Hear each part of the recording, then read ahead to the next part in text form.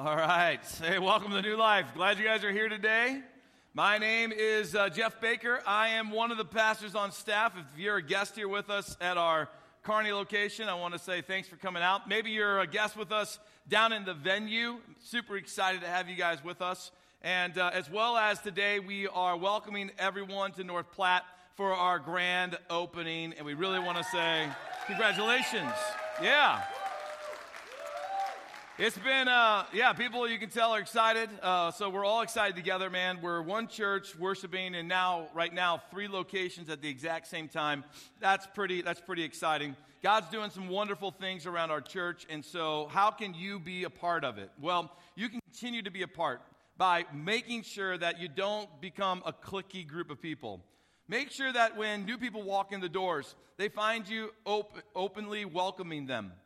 I've had people come into my office these past couple months have made me super proud of New Lifers. They've said to me over and over again, one of the great things about New Life is that when we walked in the door, people made us feel like we were home. And these were complete strangers. They had never walked through our doors before. And that's something that you're doing, okay? That's not something that just I'm doing. It's something we're all doing together. And it's happening in North Platte. It's happening down in the gym at the venue. It's happening here in our main auditorium. You guys, if you guys want to have a church that impacts and changes the world, then we all have to do this together.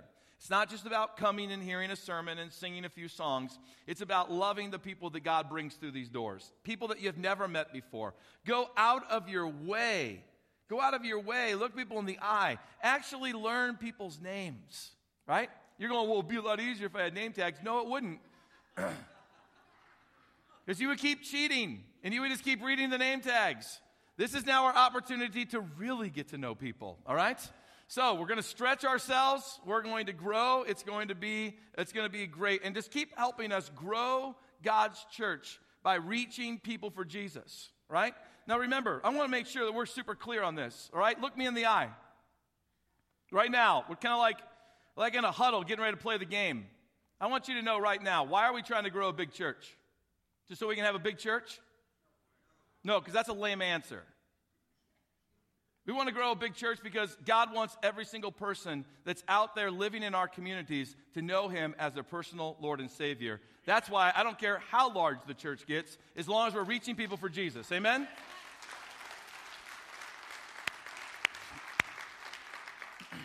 That's our focus. That's our focus. So today we're going to continue the journey in the I Am Second series. We're just going to take God's word, preach it as truth. See, we're not trying to grow a large church by watering down God's word. We're going to keep preaching God's truth. Let's keep loving people right where they're at. So in jumping into today's message, one of the things that I want you to contemplate and consider with me is this. Have you ever broke something that was super significant to you? I want you to think about something that has broken that is super significant to you. Like, as an example, have you ever been with your car driving someplace and then your car breaks down? Right? None of you? Right. Yeah, you guys all have perfect cars. Got it. Yeah, well, that's happened to me. It's not convenient. It's not fun. It's not the kind of thing that you just go, whoa, I'm super excited that my car broke down, right? What about your cell phone? You've ever used your cell phone playing video games, watching Netflix shows, and then it was time to make a very important phone call and you had no battery left and the phone was now basically technically broke, can't be used for what it needs to be? Have you ever had one of those moments happen to you? Yeah, that doesn't feel good, does it? No, I mean, here it is, man. Your phone's staring at you and it won't turn back on. How about your credit card? You ever gone out, take the family out for a meal or take a friend out for a meal and you're like, I got this. And you stick your card in the nice little, booklet and they take it away. And then here the waiter or the waitress comes back with that weird look on their face like they're getting ready to, let you down and let you know, I'm sorry, but your card's not working, sir or ma'am. Isn't that an awkward feeling? Don't you just kind of want to sink down underneath the table a little bit? Like, I really do pay my bills, seriously. I'm not that far in debt. I'm not that kind of a person. But nevertheless, there it is, and the brokenness of that, it's not. It doesn't feel good, does it? I'll tell you one of the things that frustrates me that's essential, and when it breaks, it's like my world comes to a screeching halt, unfortunately, the internet. When the internet breaks and, you're sitting there trying to pull up that website on your smartphone and you get the spinning wheel of death going on, no, that's not fun, right? and it's just staring at you, or you hit send, and it's just going, sending, sending, sending, sending, and like an hour later, sending, sending. There's nothing fun about that at all. And when you rely on the internet, and it's essential for you to get your work done at times, and it breaks down, wow, we're in big trouble. But I'll tell you what's even worse than that in our society is when the electricity breaks. We don't even know what to do when the electricity goes out. We go, how are we going to stay warm in winter? How are we going to be cool in the summer? We don't even know. We've lost the ability to even survive. What are we going to do with the food? People go into panic mode. We lost power 5 minutes ago. What are you doing, Mom? I'm cooking all the food in the freezer so it doesn't go bad. Right? And it's just been pulled out and all the hamburgers laid out all over the place. And you're like, Mom, the electricity's going to come back on. It's going to be okay. Don't panic, right? We don't even know how to eat when the electricity goes out. I mean, I can't run a microwave. How am I going to eat, right?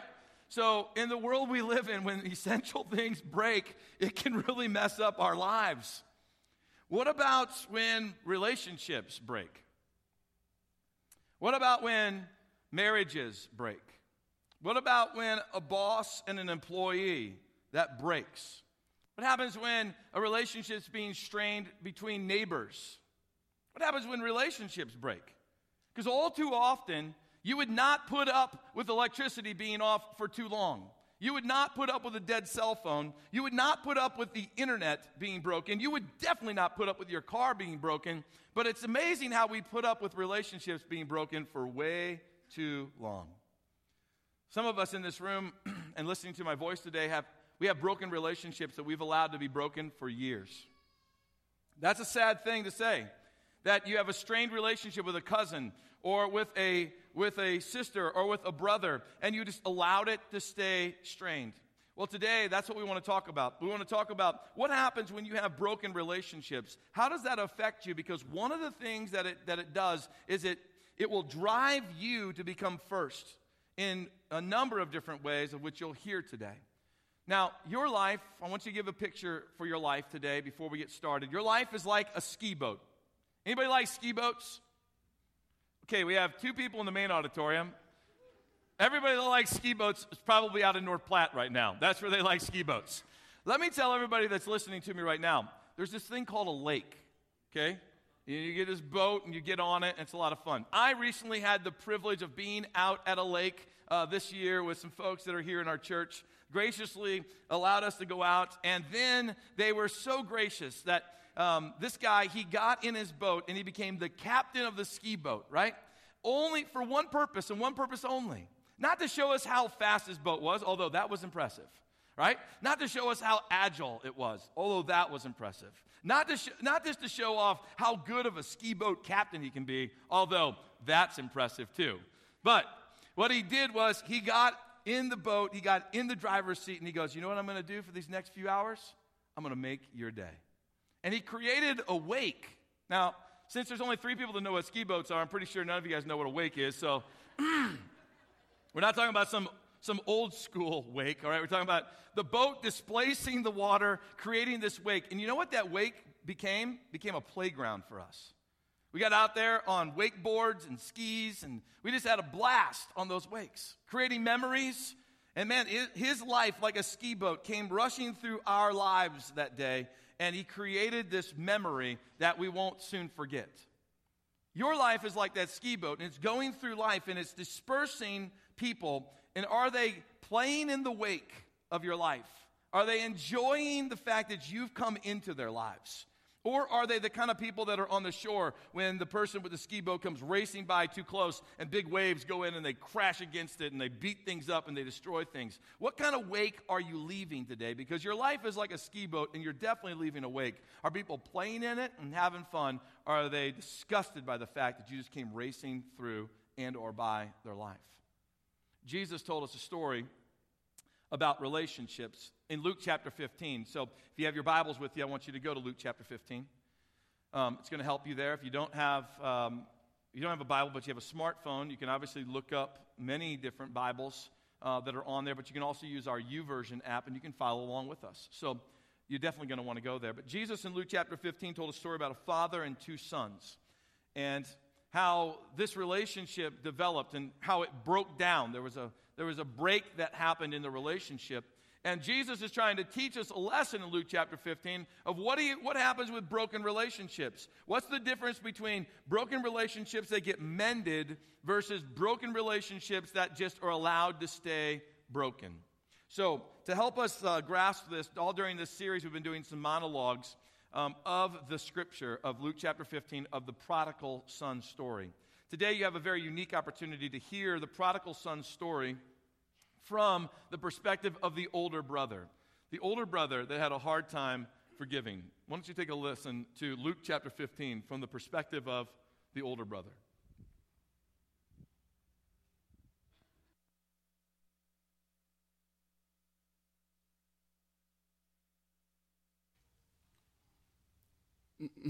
My dad, he doesn't get it. My brother is a total waste. He always has been. They never used to get along, but it wasn't until my brother really messed things up that he started to suck up to Dad. And now they're best friends. I guess he always was Dad's favorite. And it didn't really matter what he did. Dad always treated him like he was this perfect son. All he had to say was, "I'm sorry," and Dad acted like whatever he did never happened. The best day of my life was the day my brother decided to leave. He talked about it for years. He'd say, I want to see the world. I hate Dad's rules. I want to live my life. Well, thank goodness, he finally decided to get out of my hair so that I could live my life. He went to Dad and he asked for his inheritance. And I told Dad that was a bad idea because he just wasted, like he wasted everything else in his life. But Dad didn't listen. He gave him practically everything. He probably would have given him my portion too if I'd let him. And you know what he did, my brother? He left the next day. Hardly said goodbye. He took everything that Dad gave him and he disappeared. He never wrote. And what we heard about him, we heard from friends. I guess he tried to invest some of the money, but he was either too stupid or lazy to make anything off of it. And the worst part, he spent most of it on women and beer. He wasted Dad's hard-earned money on girls and parties. And I guess he'd wear these ridiculous clothes that he'd get from the most expensive stores. And after the party, he'd take home, whatever girl he could. After a while, we stopped hearing about him. Nobody really knew what happened. My best guess was he probably passed out drunk in a ditch, and that was the end of him. And honestly, I was okay with that. I was tired of hearing about Dad's precious son. But one day, he showed up. He looked totally pitiful. He smelled like a pig. He was half starved. And, it's what he deserved. It served him right. He needed to learn his lesson. Anyway, he acted like he was sorry for what he'd done and for all he'd wasted. He kept apologizing to Dad and to everybody. But I didn't believe him. I still don't. But Dad couldn't stand to see his precious son looking so miserable. So he threw him a party. He invited all his friends and he bought all this food to celebrate my brother. He told me that I should be happy to have my brother home, that he was dead and that now he's alive, that he'd learned his lesson and that we needed to forgive him. I can forgive, but I'll never forget what my brother did. I'm the better brother, and I'm first.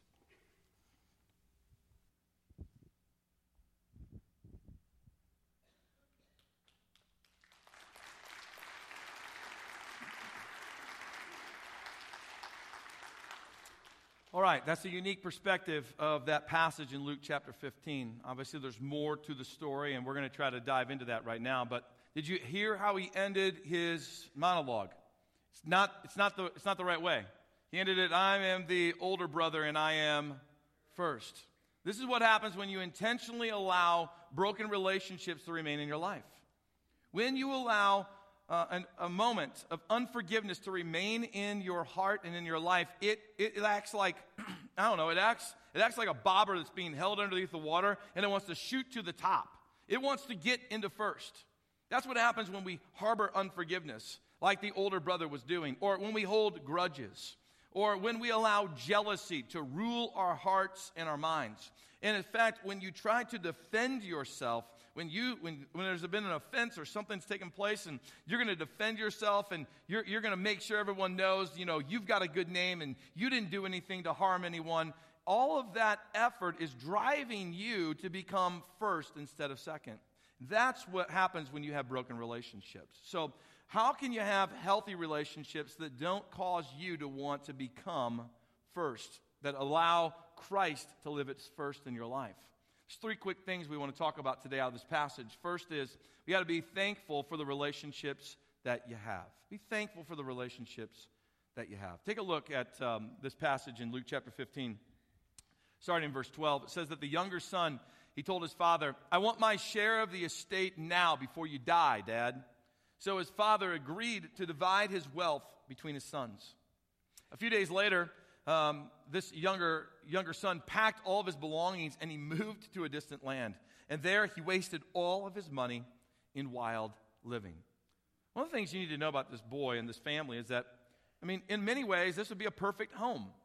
Here's a father who loves his kids. Here's a father who has plenty of wealth. Here's a father that's a successful businessman. Here's a father that has a bunch of other servants that are working for him. He owns a bunch of land. His two kids are destined to have an amazing inheritance. But what do you find happening in the heart of this young man? He comes and he asks for his share of the estate before his father even dies. Now that's shameful. It's shameful today. It would be shameful then. It's even more shameful then than it would be even considered today, unfortunately. That's the decline we've seen in our culture. He didn't deserve his inheritance at that moment. That wasn't the right thing to do. It wasn't the practical thing to do. It wasn't the cultural thing to do. But nevertheless, the father goes ahead and he divides up the inheritance and he gives it to the son. Now, this tells us something about the son right now. He doesn't have a value for his father. He doesn't have a value for everything his father has built. He doesn't respect what his father has done. And he comes to him and he basically wants what he thinks is rightfully his, and he wants it now. He doesn't want to have to wait till later. He wants it now. He thinks, I deserve it now so that I can do what? I can go live my life the way I want to. So what is the son showing us? In this devaluing of what God's really put around him, he's bought into a me-first mentality, which is causing him to look, like many of us have done in our lives, look at the other side of the fence, look on the other side of the river, and think to ourselves, the grass is greener over there. Have you ever been found in one of those situations?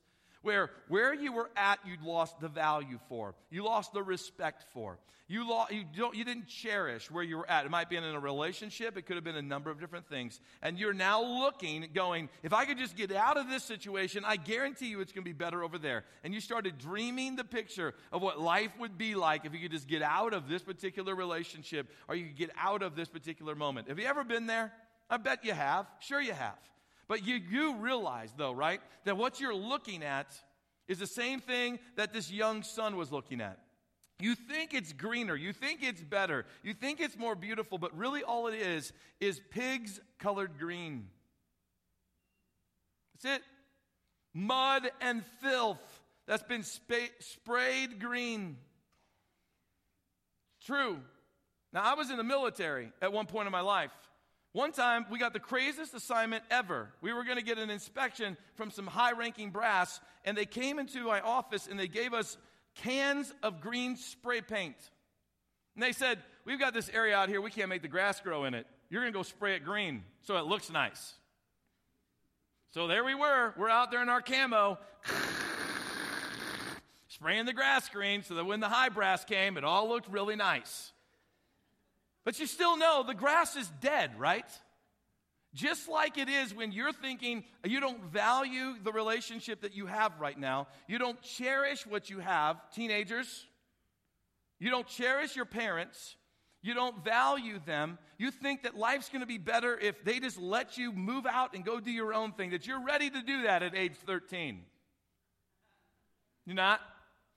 I'm ready to do that at age 16. You're not? The same thing happens, though, in the heart of people. When you look at things and you think it's greener on the other side, many times what you're doing is you're staring at pigs painted green.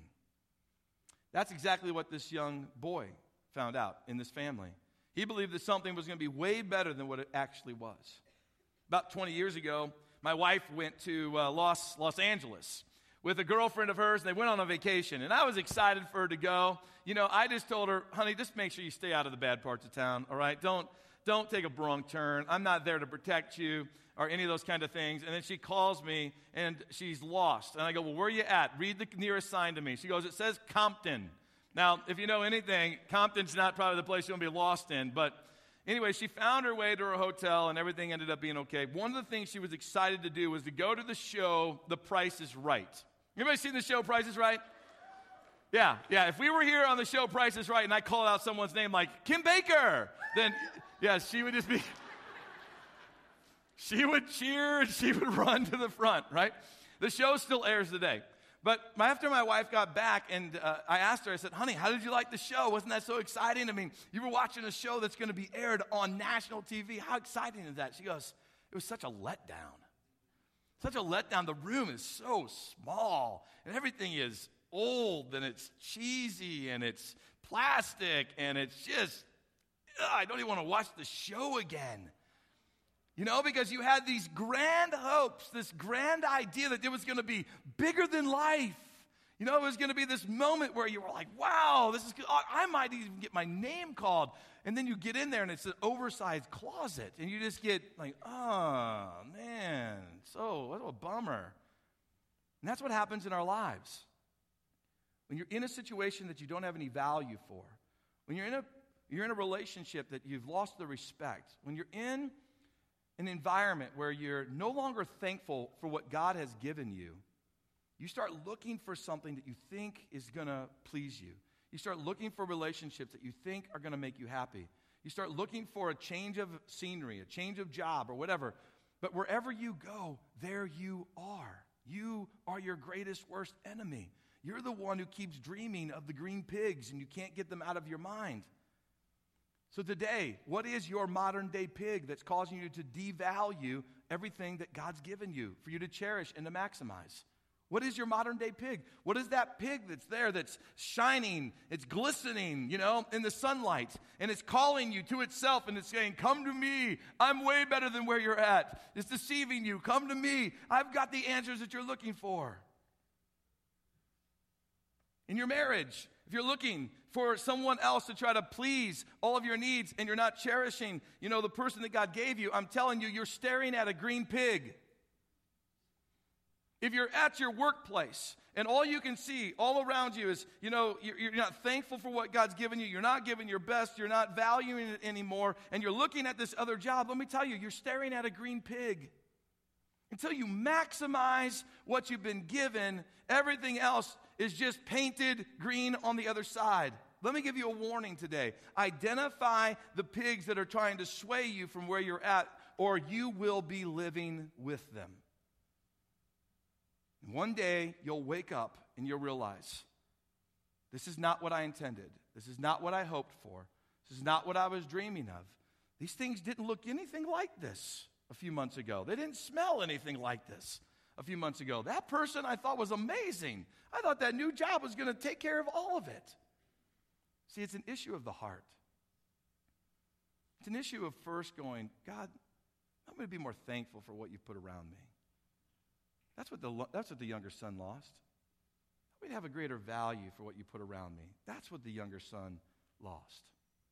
So my question to you today, maybe my challenge to you today is, what can you do this week that will let the people that are closest to you, that you love and you cherish the most, people you work with, people that you're neighbors with, people that are in your family, what's something practical that you can do to let them know how much you value them and you care for them? Let me tell you how simple it is. Last Tuesday, Kim and I, we shut down the church office. So if you called during the time we had it shut down, I apologize. But hopefully everybody lived, right? Because we took the whole staff, we went to our house, and we had a barbecue for them, just to remind them, you're valuable to us. You're more valuable than keeping that office open for an hour or so. You're more valuable than that. You matter to us. And I hope that the staff got the message that we really cherish them and we value them. That was just something simple. What's something simple that you're going to do this week so that you don't allow this devaluing and this unthankfulness to start creeping up inside of you, because it will rob you from the very best that God's given you. And you will become first. And you want to live as second. Another thing that we learned from this story is if you want healthy relationships where you stay firmly in second and Christ stays firmly in first, is this: you have to know what a true confession is. Because, see, relationships are going to get broken at times. There's going to be moments where you're going to do things, like I'm going to do things, they're going to wound others, and you're going to have to be able to step up to the plate and admit that you were wrong. Take a look at what happens here in verse 17 of Luke chapter 15. It says that when he finally came to his senses, the younger son, he said to himself, "At home, even the hired servants have food enough to spare, and here I'm dying of hunger.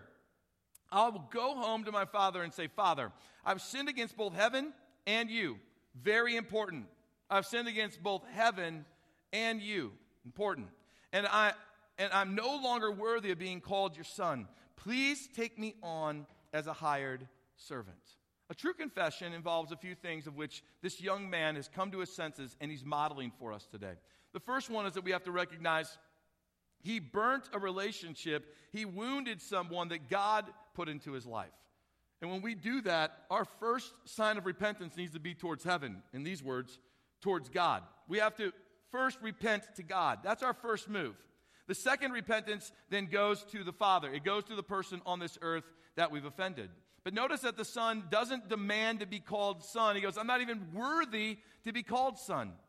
So a true confession doesn't put stipulations in there. It doesn't have any demands. It doesn't try to control the other person by you coming and trying to confess to them.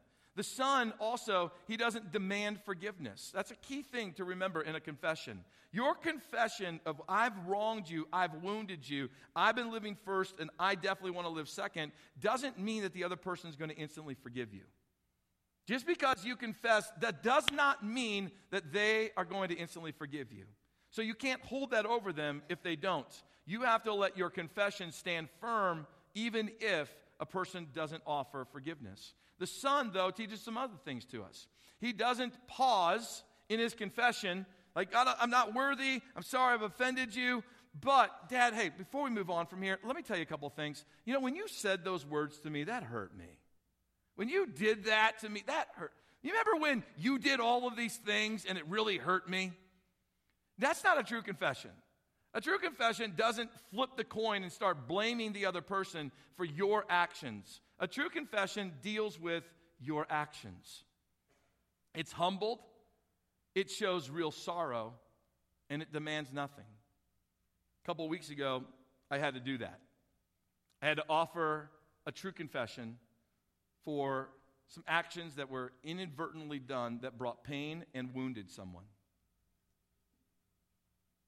Now, when I found out about it, I'm going to tell you honestly what my first response was.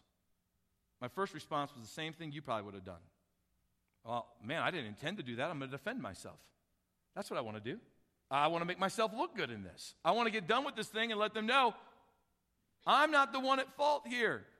You shouldn't have taken that as an offense because I didn't intend it. That's the first things that go racing through my mind, right?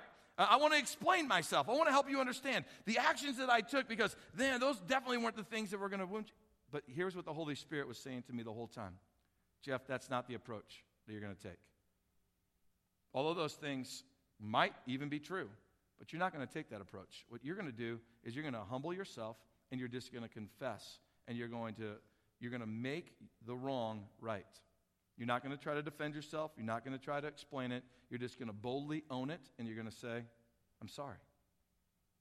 And because of that action, the relationship almost instantaneously starts changing. Back to, let's work together, let's accomplish this, and let's move on.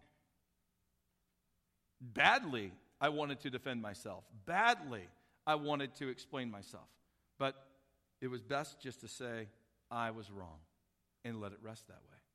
And for you, in the confessions that you need to make, that's the kind of approach. Do it quickly.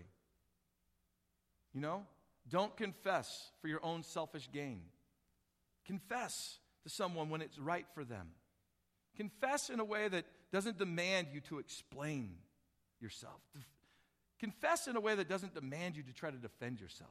Just humble yourself and confess. It's the quickest, fastest way for you to descale yourself from first down to second and let Jesus take over in that relationship. That's how your relationships are going to become healthy and pure again. There's another thing that we learned, though, from this story about if you want healthy relationships that allow you to securely stay second and let Jesus be first. And that is, you got to deal with true forgiveness. And I want you to look at the difference between how the father deals with true forgiveness and how the older brother deals with true forgiveness. Let's first look at the father. Take a look at this. In verse 20, and then we're going to read verses 22 and 23, it says, "So he," meaning the son, the younger son, "he returned home to his father, and while he was still a long way off, his father saw him coming." That's important to remember. While the son's still a long ways off, the father sees him coming. Filled with what? Love and, remember that's going to be important. Filled with love and compassion, he ran to his son, he embraced him, and he kissed him. His father said to the servant, "Quick, bring the finest robe in the house and put it on him. Get a ring for his finger and sandals for his feet, and kill the calf that we've been fattening. We must celebrate with a feast." How does the father respond to the son? I want you to notice some critical things. I'm going to make a bold statement. The father had already forgiven the son before the son ever came home. There was an offense that happened. Something went down. The father didn't wait for his son to make a confession. The father had already forgiven in his heart.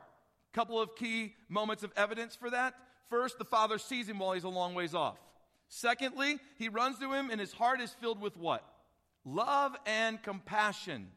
It was already filled with love and compassion. Why? Because it's impossible for your heart to be filled with love and compassion towards someone who has wronged you if you're holding anger, resentment, and an offense towards them.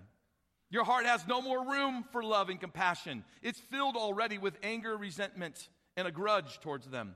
And when the father gets there, he doesn't respond with anger. What does he do? It says that the Bible says he hugs him and he kisses him. He puts a smacker right on his cheek. He just lets him know. Let me tell you one more piece of evidence that the father proves the fact that he's already forgiven. He cuts the son off mid-confession. The son's confessing and the father just cuts him off. He had plans to say more than what he was actually able to say. The father steps in and goes, "It doesn't matter to me. I don't drill you with third-degree questions about where did the money go, how you've been living. I've heard these reports, why you've been doing this. You've been shaming our family, blah, blah, blah. Well, I got you out here. I'm going to talk some sense into you." He doesn't even ask him where his heart's at. He doesn't do any of that kind of stuff. That's what tells me that the father had already forgiven him. Because he goes as far as to say, "We're going to put great clothes on you. We're going to put a ring on your finger. We're going to bring you back in. You're not going to be called a servant. You will be called a son." Now, by the way, that is God's heart towards you. So if you're here today, you're living outside of a relationship with God, and you're wondering, what will God's response be if I come back to him? I just described it for you. How do I know that?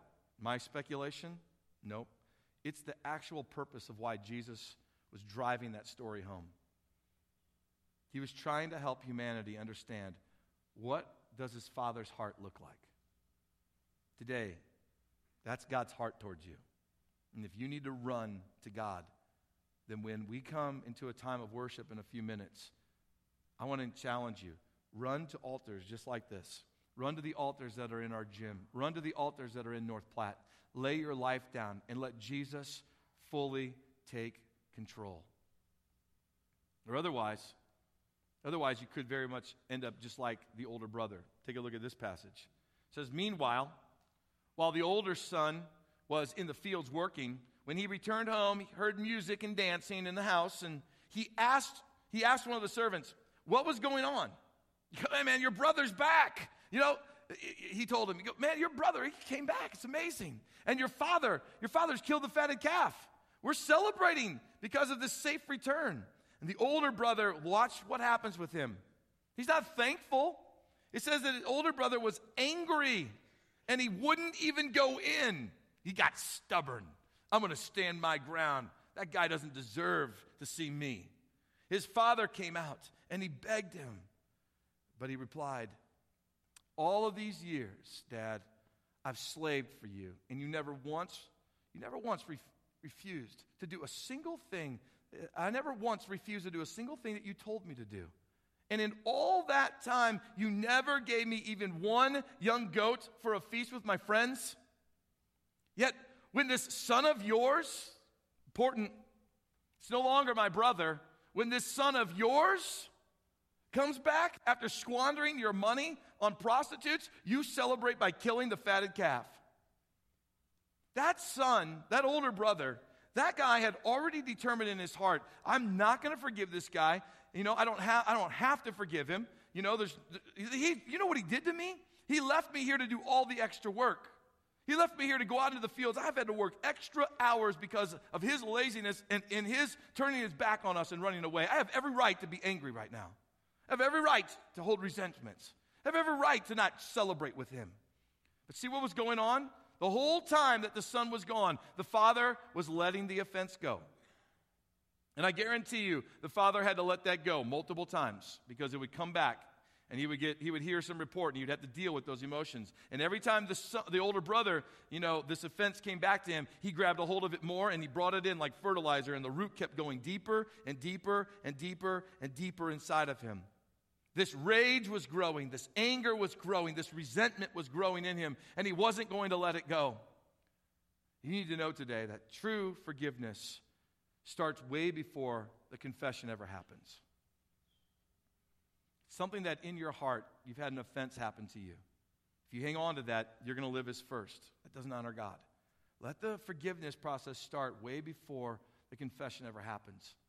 But man, when the magic of a confession and forgiveness happens at the exact same time, it's a beautiful thing. It's when two people can really become healthy and whole. And if you've ever had that happen in your life, you know exactly what I'm talking about. It's just like chocolate and peanut butter coming together. Good. Amen. Someone says amen to chocolate and peanut butter. And of all the other spiritual truth, they're like, yeah, whatever.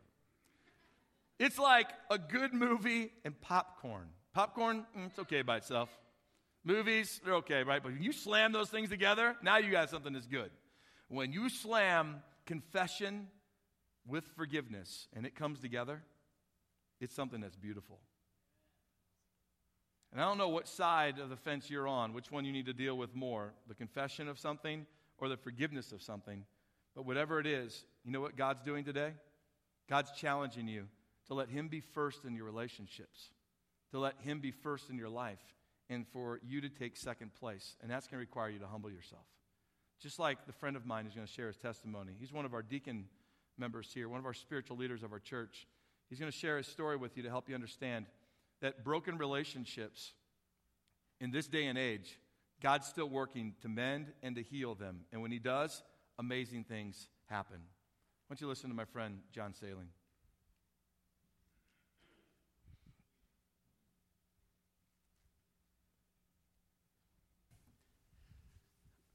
My story begins growing up in the small town of Kennesaw. My wife Sonia and her mother and two brothers had moved back from New York City and moved in with our grandparents. And my folks were divorced my parents when I was 5. And due to those circumstances, I spent a lot of time living with my grandmother. And the two houses where we lived were just two doors apart. So we pretty much knew each other ever since we were little kids. And even though they weren't what you consider Christian homes per se, our grandmothers in both of our lives had a very strong positive influence on us. But I really didn't have any knowledge of God or godly things at that time. And Sonia and I started dating. Now, even though we'd known each other for a lot of years, we started dating when she was between her junior and senior in high school, and I'd actually graduated and had moved to Hastings. And shortly after she, out of high school, we got married. Shortly thereafter, we had my son Brian, and shortly thereafter that, we had our daughter Robin. Well, all this took place in just a matter of months, not years, so I had pretty much put a lot of responsibility on myself and honestly didn't really have the background to handle it, but that's how life was, so we coped with it. Shortly after Robin was born, we moved to Kearney, and I worked a couple different jobs in Kearney, and significant the fact that I went to work for L&W Service Center, and that's where I met Denny Russell, who over time became a very, very close personal friend. Our wives became very good friends, and so did our children. Well, shortly thereafter that, in a couple of years, then I went to work with my father in his business. And that was probably the first time in our lives, married lives, when we really had what I considered some financial stability or independence. But along about that same time, as Pastor Jeff talked about, all of a sudden the grass was looking really green on the other side of the fence. I kind of convinced myself, I got married too soon, I had kids too soon. I really missed out on a lot of the fun things that you should do in your young adult life. So I pursued some of those at the expense of my marriage, obviously. Well, about that time, though, we hired a new salesman at Saline Kenworth, and he was a Christian. And he was the type that really wasn't bashful in his faith. I remember several times he tried to witness to me, and I said, hey, I'm glad that works for you, but I don't need that stuff in my life. And so Sonia and our relationship deteriorated to the point that I moved out. I decided, I can no longer do this. I want out of this marriage. So I moved out. And I set an appointment with my attorney to try to come up with a plan, the easiest plan I could think of to get out of this marriage. And what I did then, after I set the appointment, I called Sonia and said, well, I'm meeting my attorney tomorrow morning, and when I get done, I'll come to the house and tell you how we're going to do this. So that's what I did. Well, unbeknownst to me, the night before, the salesman and his wife reached out to Sonia, and they witnessed to her. They came and prayed with her, and her basic prayer was, God, even though she didn't have a lot of knowledge or relationship with God, said, if you can somehow heal this marriage, I'll serve you and turn my life over to you. That same night, they reached out to Danny and Trudy, and witnessed to them, and told them that what God can do in situations. So anyway, the next day, I'm not aware of any of this. I go to the attorney's office and come up with a plan, and I even had the attorney said, "Oh, you sure counseling?" Or I said, "No, I want out." So I left that attorney's office with the plan. And somewhere between the door of the attorney's office and the bottom of the steps, I just had this feeling come over me that, for some reason I need to go home and tell my wife that we need to figure out a way to try to make this work. Which, when I did, and I went home and I told her that, and I said, I don't understand this. And, of course, that just blew her away because of the prayer she'd made the night before. None of us realized that God can work that fast. Like I said, I didn't understand what happened. So anyway, after I talked to her at the house, I went back out to work, and I tried to explain this to the sales guy. And, of course, he got up. He was, praise God, hallelujah. And I thought, well, whatever. I just know that there's something that's happened in my life that I don't understand. Well, from that point on, right there in his office, basically, he led me to the Lord at that point. And within a matter of hours after that, Denny Russell gave his life to the Lord. And not too many days after that, Trudy did. So in God's grace and mercy, not only saved and restored our marriage, he saved our very best friends so we can go through this together, which was wonderful. I mean, from that point on, I was on a mountaintop with my faith. We were having Bible study 4 nights a week. I mean, we met and started attending New Life Assembly. I met Pastor Bob and Connie. I mean, you couldn't ask for a better situation. Well, then through this, being members of the church, we started to become also good friends with Gordon and Connie Von Hoff. Gordon was actually an ordained Foursquare minister, but he actually attended here. He led worship. Really a dynamic and charismatic guy, and we got to be really good friends. One Saturday morning, and also, let me back up a minute. We also I got caught up into the teaching that, if I can increase my knowledge of God to a high enough level, and my faith would grow with that God basically would hand the steering wheel back to me for my life. And I really believe that. So I read books, I listened to tapes, I did everything that I could think of to try to get to that point. So that means that then Connie called one Saturday morning. She said, oh, they've taken Gordon to the hospital. They think he has pneumonia. So we went up to the hospital. We prayed for him. We had other friends come up and prayed for him. We had people come out to the church here, and we had a prayer vigil for him. And my full expectation was that God was going to heal him. That I just knew that he would. Later on that night, Gordon died. And it hit me hard. Didn't know what to do with it. Didn't know how to cope with it. And then a short time later, the salesman that was very instrumental in getting my family put back together and helping me get through that, we come to a disagreement. He left, which was another thing. God, I don't, and a few other things happened. I got to the point that, God, if this is the way it is, I want out. I don't understand. This is not how I would do things. I really didn't think God's will was of any consequence. It's what John's will was. So anyway, I entered a period of time where I did everything I could to run backwards as fast as I could. I rather than run towards people to help me, I ran away. Fortunately, my wife, she reached out to her friends and her support people, and they helped her through this time. I always want to say this was a 6-month period. She said it was 5 years, and she was right. But as we kind of, and I'd say I ran as hard as I could, backpedaled, backslid as fast as I could. Well, anyway, after about into this 5th year, I got a call from Pastor Wine, and that's nothing you really want to get. But anyway, he said, John, I want to visit with you. So I went to the meeting, not really knowing what to expect. And if you know him, he made the comment, well, I sense in my spirit that, John, if you don't start making some positive steps to regain the ground you've lost, you may never come back. Well, fortunately, it was at the right time. He waited, and he sensed God's timing, and he waited for the right time to tell me that, and fortunately, I responded. And that's been, and it hasn't always been easy, but that's been 25 years ago, and I'm still trying to regain some of that ground. But, and I know since that time, I have stretched the boundaries of God's grace and mercy, but in every case, he's been faithful to me. And all I can say is what I finally came to the point was, God, there is no turning back. I will not turn back. And I'll do the best I can to serve you. My name is John Saling, and I'm definitely second.